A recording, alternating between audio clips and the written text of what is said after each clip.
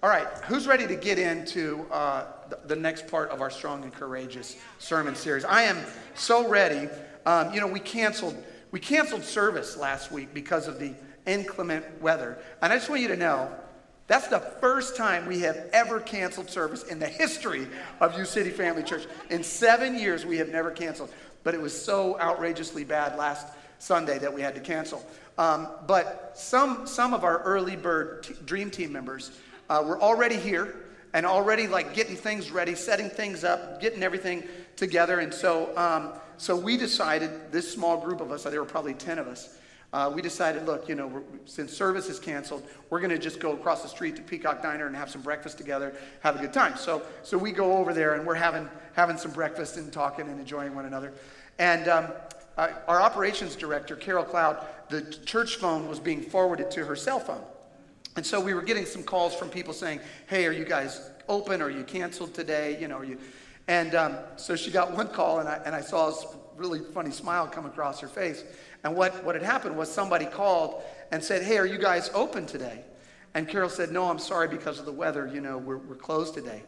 And apparently the person really wanted to come because they said a word that rhymes with slam and begins with D. We have kids here, so I can. But they said that word, we really wanted to come and visit you guys this week. So if that was you, slam, we are so happy to have you here this week. So thanks for coming. We're glad you're here. I just really like that. They were like so excited about coming to church that it caused them to curse. So what are you going to do? We're in part 5 of our Strong and Courageous series. We've been exploring the book of Joshua, the first chapter of the book of Joshua. And now we're moving on to the second chapter of the book of Joshua. And today I'm going to read a passage to you, but this is a really profound and powerful passage because what it really talks about is the power of your life to impact other people's lives for the glory of God. The power of your life to impact other people's lives for the glory of God. And I want to read a story to you. The context was that if you've been following us, following this sermon series, you know that God has been telling Joshua, be strong and courageous. Go into the land that I promised you. I've got this territory for you. I want you to go into it. And the children of Israel had been wandering around for 40 years. And so now it's time for them to cross the line and go into the promised land that God promised.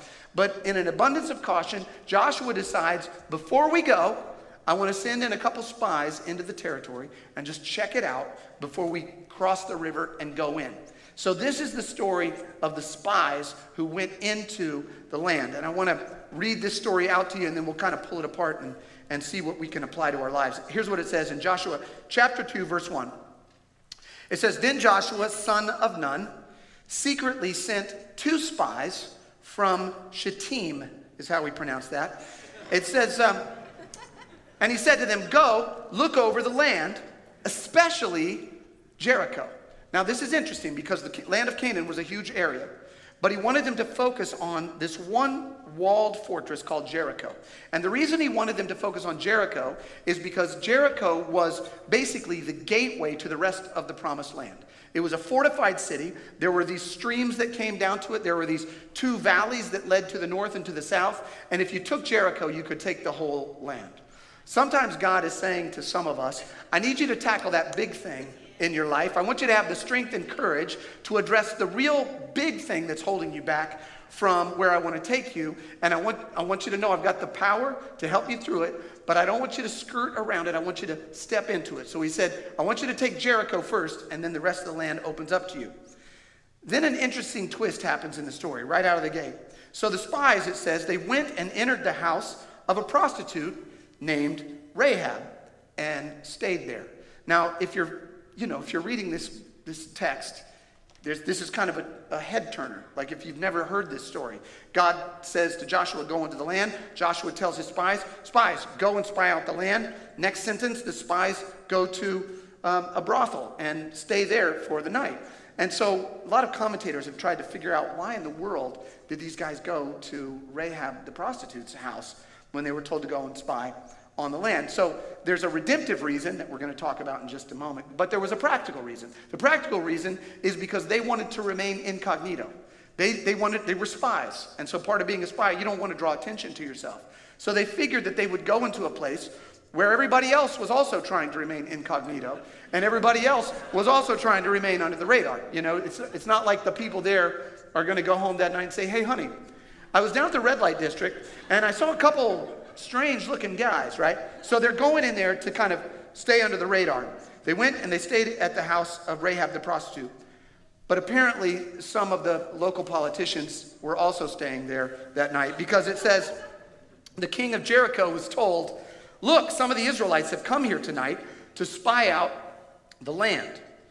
The king of Jericho was told this. So the king of Jericho sent this message to Rahab. Now, when it says sent this message, what it means is sent a couple burly guards to go say this to Rahab. And here was the message. Rahab, bring out the men who came to you and entered your house, because they have come to spy out the whole land. Now, it should be a really easy decision for Rahab to turn over these spies. First of all, there are at least 2 guards standing there telling her to do it. Second of all, she's being informed that these are enemy combatants that are staying in her house. Third of all, this is a king's order, right? So this should be easy. This is not a hard decision. If she does not do what the king says, she is committing treason and can be executed, and her family can be executed, and everything that she has can be destroyed, right? But Rahab chooses to do something very interesting, because doing the right thing is not always doing the easy thing, right? Sometimes in life, the efficient thing is not the right thing. And so Rahab decides to not follow the king's command. This is what it says. It says, but Rahab, the woman, had taken the 2 men, and she had hidden them. She said to the guards, she said, yes, the men came to me, but I did not know where they had come from. At dusk, when it was time to close the city gate, they left. I don't know which way they went. Go after them quickly, and you may catch them. So this is what she told the guards. But, Scripture says, but actually she had taken them up to the roof and hidden them under the stalks of flax that she had laid out on the roof. Stalks of flax are basically this sort of long kind of weed thing that you make linen out of. And they dry out on the roof. And she had told the spies to go hide under this flax, and then she was going to hide them. So the guards set out in pursuit of the spies on the road that leads to the fords of the Jordan. And as soon as the pursuers had gone out, the gate was shut. Now take a moment and just imagine what's happening. Like get in your mind what's happening. This is a woman. She owns a house of ill repute. Some guards come, some spies come and are hiding in her house. The guards come and say, turn these guys over. But at the risk of everything, she says, no, I'm going to hide them. I'm going to hide them. I'm going to rescue them. I'm going to save them. The question that I ask is why? Why would she do this?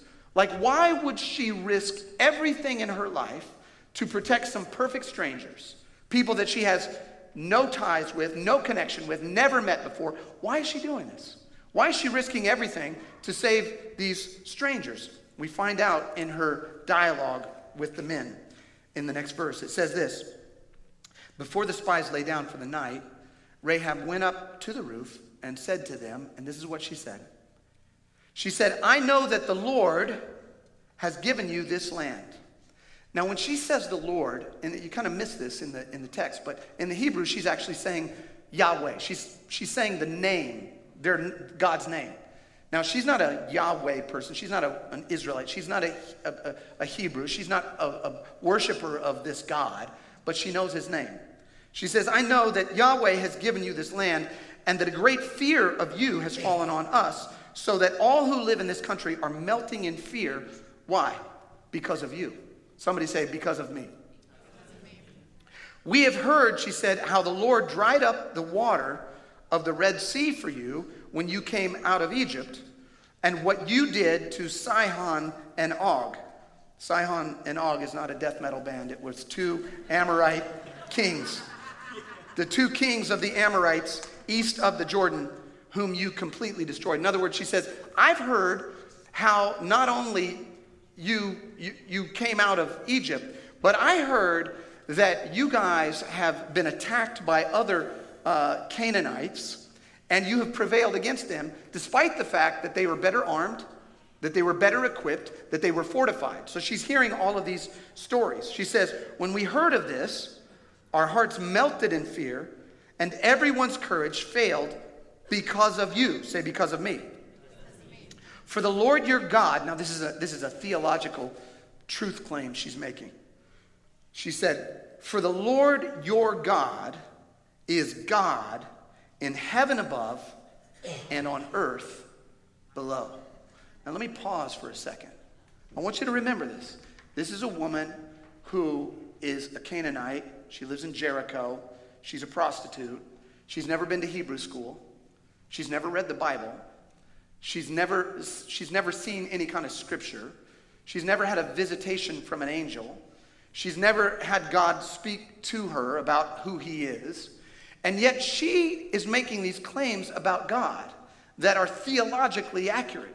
That he's an all-powerful God. That he's a mighty God. That he honors his promise. That he cares for his people and he brings them out of slavery. That he parts the Red Sea for them. No doubt she had heard the stories of manna being brought down from heaven and water coming from a rock. In other words, all of the theological information she has about God is coming from the reputation of the people who follow him. She kept saying, remember what she kept saying? Because of you. Because of you. So she's got this information about God, but the information that she has about God is coming not by any other means except by the reputation of God's followers. You know where we're going with this? Right? It's God's followers' reputation that makes her understand who God is. And she must have also understood from some story that she heard that God was kind and just. Because this is what she says next. She says, now then, please swear to me by Yahweh, swear to me by your God, that you will show kindness to my family, because I have shown kindness to you. Now notice she doesn't just say, just promise me that you'll do it. She says, I want you to swear by your God, right? Because first of all, I don't know if I can trust you, but I think I might be able to trust him. So I want you to swear to me by God that you'll show kindness to me. They answer her. They say, our lives for your lives. The men assured her. If you don't tell what we are doing, we will treat you kindly and faithfully when the Lord gives us the land. Everything she knew about God, she knew because of the reputation of God's followers. The last few weeks we've been exploring this passage. A few weeks ago we did a sermon called Your Turn. And we talked about, it's your turn to step into the promise that God has for you. And then the week after that, we did a sermon where we talked about your territory, right? And this is where God wants you to go. And then the week after that, we talked about your training and how God is teaching us how to live a life that is in obedience to him. Today, I want to speak on the topic of your testimony. Your testimony. Your life gives information to other people about the nature and character of the God you serve. Your testimony. Today I want to start with a little bit of audience participation, and I need everybody involved, okay? We're going to all do something together. You're going to love this, believe me. What I'm going to do is I'm going to show you some images on the screen of different logos of different companies, okay? And you don't need to tell me the name of the company because the names will be obvious. What I want you to do is to shout out the reputation of the company that is identified by the logo that you see. Are you with me? Shout out the reputation. We're going to start with something really easy, all right?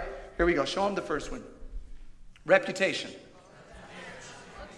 Luxury. Classy. Expensive. Okay. Good. German. All right. Good. All right, that was an easy one. Here we go. What about this one? Millennials. What was that? Quality. Sexy. Modern. What?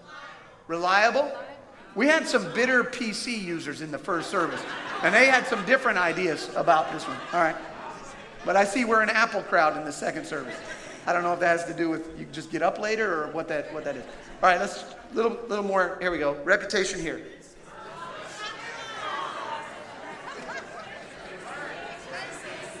What is it? Expensive. Necessary. All right. Okay, good. All right, we're going to get controversial now. You ready? Let's ramp it up a little bit. Sweatshops. I got an audible groan. The reputation is audible groan. Okay. I used to pull carts for Sam's Club, so I got to remain loyal to the brand. But anyway, all right, now let's ramp it up a little bit. Next one. Yeah, come on. Gourmet. Delicious. Amen. I will hear nothing negative about emails. All right, last one. This may split the church. Here we go. Last one. All right. All right. Okay, you can take it down before we have to give an altar call and launch a second church. Here's the reality. The reality is this. Whatever these companies provide, their reputation is contingent, at least in part, by the people who work for them, by the people who represent them, right? There's a restaurant that I would love to love in St. Louis. I'm not going to mention it at all. I'm not going to mention the name, I promise I'm not even going to hint at it. It's a cool restaurant. It's got great food. It's got a great ambiance. It's got great atmosphere. It's in a cool location. My kids love it. My wife loves it. I love it. It's a great restaurant in terms of what it actually offers. But the service, the service is just not there. It's just lacking, right? And so over time, as much as I want to go to this restaurant, as much as I love the food and I love the ambiance, it's like the people who work there do not represent it well. And so the reputation of that restaurant has begun to slide and diminish in our family because of our experiences with the people who work there, right? In any one of these companies that you see, you might love Starbucks coffee. You might think it's the best coffee in the whole world. But if you went in there and the barista was unkind and inattentive and all of that kind of stuff, eventually the reputation would begin to diminish, right? All of us are, this is a powerful truth for us to get our heads around, but we're learning it from this passage. We are representatives of the God that we serve. If you're a follower of Jesus, you not only represent yourself, but you represent the one who you owe your life to. And your life is a representation of him. His reputation is contingent upon your actions. So the question I want to ask us, each and every one of us today, is this. What impact do your actions have on God's reputation? What impact do your actions have on God's reputation? No pressure. Kind of heavy, right? Now, if you're like me, the answer to that question is, it depends on the kind of day I'm having when you catch me and gauge my actions, right? Because on a good day, my actions are a good representation of the God I serve. On a good day, I'm loving and I'm kind and I'm patient. And I don't mean 24-hour day. I mean at a certain point in the day, right? So like I might have a really solid hour, right? Where it's just like, man, I am. If you gauge me on that hour, you're going to go, his God must be wonderful. Because look how kind and generous and thoughtful he is, right? But if you catch me at an inopportune time, then, and you gauge God's reputation on my actions during that slot of time, then you might not think my God is so awesome, right? If you catch me when I'm sitting in traffic, if you catch me when my computer is like the pinwheel is spinning and it's not loading fast enough. If you catch me when my kids are getting on my nerves. If you catch me when I'm too tired. If you catch me too late at night, right? If you catch me at the wrong time, then my actions will not necessarily be a great reputation for God. And the question that we're asking ourselves is this. What do our actions have on God's reputation to the people in our sphere of influence? Now this can be, depending on how you look at it, it can seem like this really kind of oppressive, heavy-handed kind of thing to say, like, you better get it right, because if you don't, people will not turn to God. And it can be a condemning kind of thing, right? But the other way to look at it is this. You have an opportunity to be a representative of something so much greater and more beautiful than you. You have an opportunity to participate in a purpose and a mission and a vision that is so greater than you. You have an opportunity to be part of something that is everlasting and is wonderful and will transform people's lives and will transform the history of your family and of the world, because you have an opportunity to step into a mission that's bigger than you. In fact, I remember when I first became a Christian, I was reading everything, and I came across this. It was a catechism, a teaching book, a Westminster Catechism. And one of the questions said, what is the chief end of man? And in other words, what's the purpose of a human being's life? And the response it gave, and then it gave all these scriptures to it, it said, the chief end of man is to glorify God and to enjoy him forever. And I thought to myself, that is such a powerful way to look at life, because suddenly, if I become a follower of Jesus, now I understand my purpose. And my purpose doesn't have to do with like finding the exact right career, or finding the exact right person, or finding the exact right thing to do with my life. I get to start to glorify God right now where I am.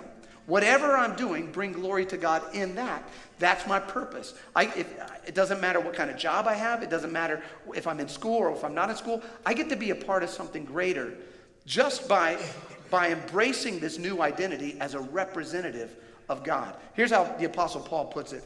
He says this. He describes it in 2 Corinthians. He says this.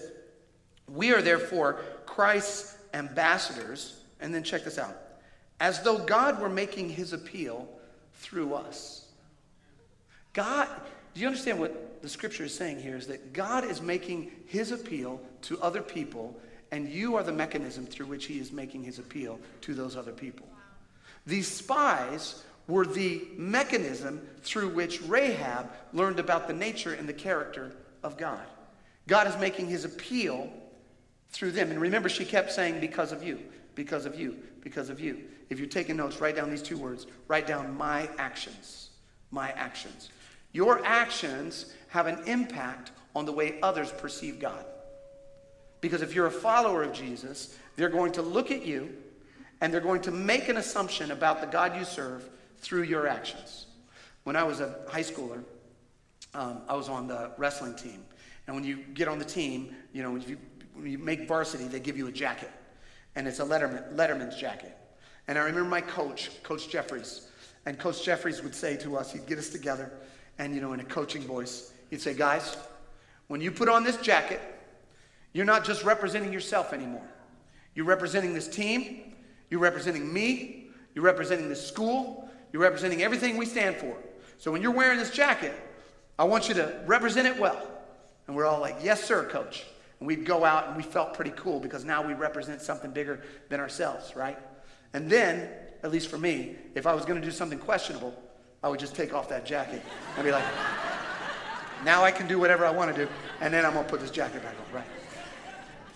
I don't think that's what he was going for. What happens when we become followers of Jesus is the scripture said we put on Christ. We put on Christ, and we get to be representatives of him. We get to be ambassadors for him. We get to be people who are demonstrating through our actions who God is. We get an opportunity to live out a life that is greater than ourselves, to live out a purpose that is bigger than ourselves, to live out a mission and a vision that is bigger than us. Let me read it to you like this. In 1 Peter it says this. He says, live such good lives among the pagans, meaning those who are not God followers. Live such good lives among them that what? They may see your good deeds and glorify God. In other words, your life is the testimony. Your life is the scripture. Your life is the message. Jesus put it this way. He said, you are the light of the world. A town built on a hill cannot be hidden in the same way. Let your light shine before others, that they may see your good deeds and glorify your Father in heaven. Now, again, this can feel weighty, right? I mean, even as you're sitting here today, some of you are going, well, let me just think back about my actions over the last 24 hours. Did they actually represent God well? or not? Well, here's the beautiful thing. Because Rahab, if you'll notice, mentioned a lot of great things that the children of Israel did. But by God's grace, there were a lot of things that she didn't mention. She didn't mention the fact that they had wandered around in disobedience and fear for 40 years. She didn't mention that. She didn't mention that they had forged a golden calf and bowed down and worshiped that calf instead of worshiping God. She didn't mention that they had been grumbling and complaining and stubborn and backstabbing. She didn't mention all the bad stuff, right? Because the beautiful thing is, it's not just your actions that are going to make everybody contingent on whether or not they follow God. It's his power inside of you. You don't have to do this alone. It's not your actions based on your own power. It's your actions based upon his power. You see, here's what the scripture said. When you look at what she described and how she described their actions, there were a few points in her conversation where we get to see that she was seeing the power behind the power. Look at these three scriptures. In verse 9, she said, I know that the Lord has given you this land, right? So she's saying, I know that you guys took the land, but wait a minute, I actually know that the Lord is the one who gave you the power. She said, we have heard how the Lord dried up the water of the Red Sea. So you guys didn't do that. You just walked across, but the Lord did it. Then she said, the Lord your God is God in heaven above and on earth below. So this is the beautiful thing about grace. This is the beautiful thing about our action and his power, is that we can't possibly do it all right on our own. So we cannot live in condemnation like, oh, I messed up. Now I can't be a representative of God. If that were the reality, then none of us could be the representative of God, right? Because the children of Israel had done all kinds of lousy things, and she still, despite that, saw God's power through them, right? There's a role in boxing. I'm a boxing fan and a mixed martial arts fan, and I just love those kinds of sports. I can't help it. I just do. And if you ever look in a ring, there are always three competitors in the ring. There are the two fighters, both of whom are strong and fast and powerful, right? And then there's a third person in the ring. The third person is the referee. And the referee is usually not as strong, not as fast, not as well trained, not as tough, not as heavy as the competitors, but actually the referee has more power than either of the competitors, because the referee has the power of the state athletic commission behind him or her. So that referee has the power to disqualify one of the opponents, has the power to award points to either one of the opponents, has the power to call the fight. That referee has power that is not contingent upon his or her own power. You understand? It's the power behind the person that gives them power. What God is saying is this: I am going to give you the power to do the actions that I want you to do to bring me glory. It's not on your own strength. If you're a follower of Jesus, you learn that you just cannot do this stuff on your own, right? You cannot do this. So when you hear a sermon that is full of condemnation and you got to live it up right, you got to do it right, just know that you just know you're not going to ever we learned this 2 weeks ago when the Apostle Paul said, the thing that I want to do, I don't do. The thing that I don't want to do, gosh, I keep doing that, right? But it's his power that will give you strength over time to become the man or woman that he wants you to be. In fact, if we read in Acts, here's what the scripture says. It says, you will receive power. Not your power, God's power, when the Holy Spirit comes upon you, and you will be my witnesses. This is your testimony. Your life will be a witness to the glory of God. You will be my witnesses, he said, in Jerusalem and in all Judea and in Samaria and to the ends of the earth. And then in Ephesians, it says this. It says, now to him who is able to do immeasurably more than all we ask or imagine. How? According to his power that is at work within us. To him be the glory. Here's what I want to get across to you today. I want you to know that whatever it is you're striving to do, whatever it is that you're striving to be, that testimony that you're striving to live out, I want you to know that you can receive God's power to give you strength to live that out. Don't struggle to try to do that on your own. Be receptive to God's power. Let his Spirit work inside of you and empower you to live out the life that he's called you to live. Because when your actions meet his power, there will be eternal results. There will be eternal results. Here's the beautiful thing about the story of Rahab that I love so much. Rahab heard about this God through the stories of these followers of God. She learned about him through their actions, right? And then she became a follower of God. In fact, if you know how this story ends, the spies left. They went and told Joshua, we can take the land. They came and they took the land, but they saved Rahab and her family. They saved her. And Rahab, the scripture says, got married and had a child.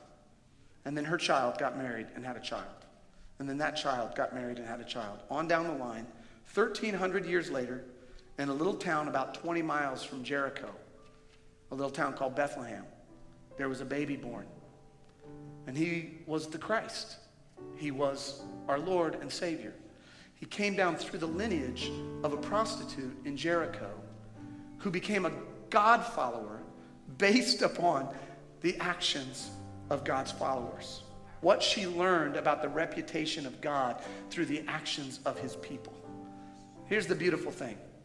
If you're here today and you have not lived that life, you have not been the ambassador for Christ, your life has not been exemplary, right?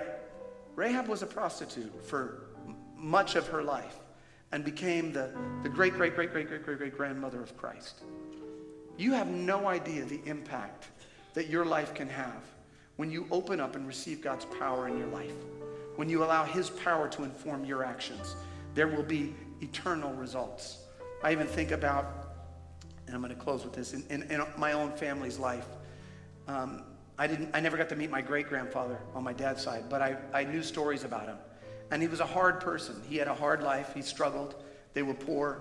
I think he struggled with a lot of his own demons, with his temper and with alcohol and with self-control and a lot of things that I understand to have been just very, very rough life that he lived.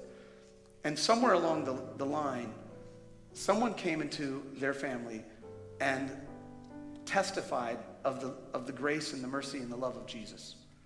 And somewhere along the line, my great-grandfather, his heart melted.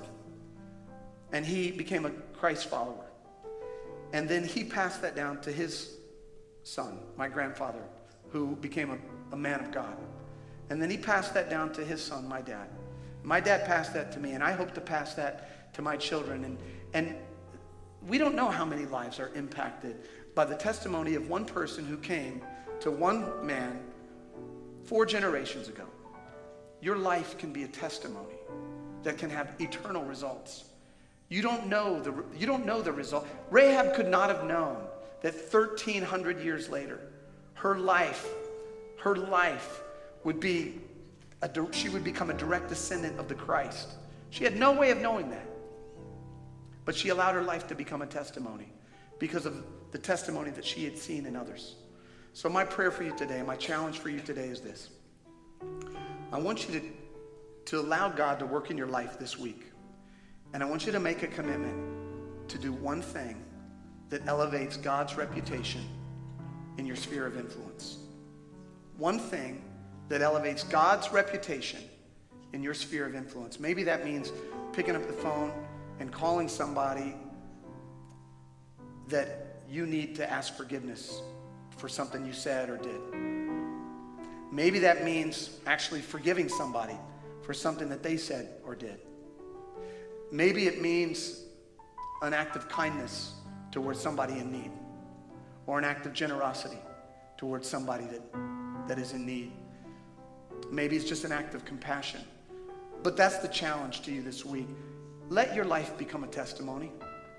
Let God's power be at work in you so that you might be a testimony to somebody else of God's grace and God's mercy and God's goodness and God's love. Like Rahab, like the children of Israel, let your life be a testimony. Let me pray for you. Father, we thank you for the power of your Spirit. We thank you for your word today.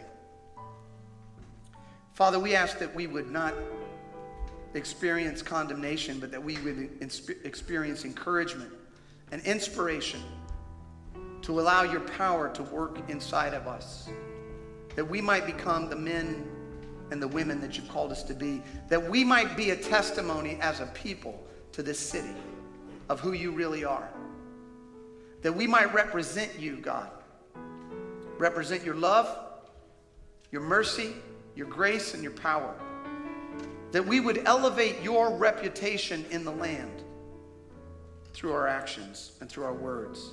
That people might see our good works and glorify our Father in heaven. God, I pray that our lives, individually and collectively, would become a testimony to your goodness, your grace, and your power.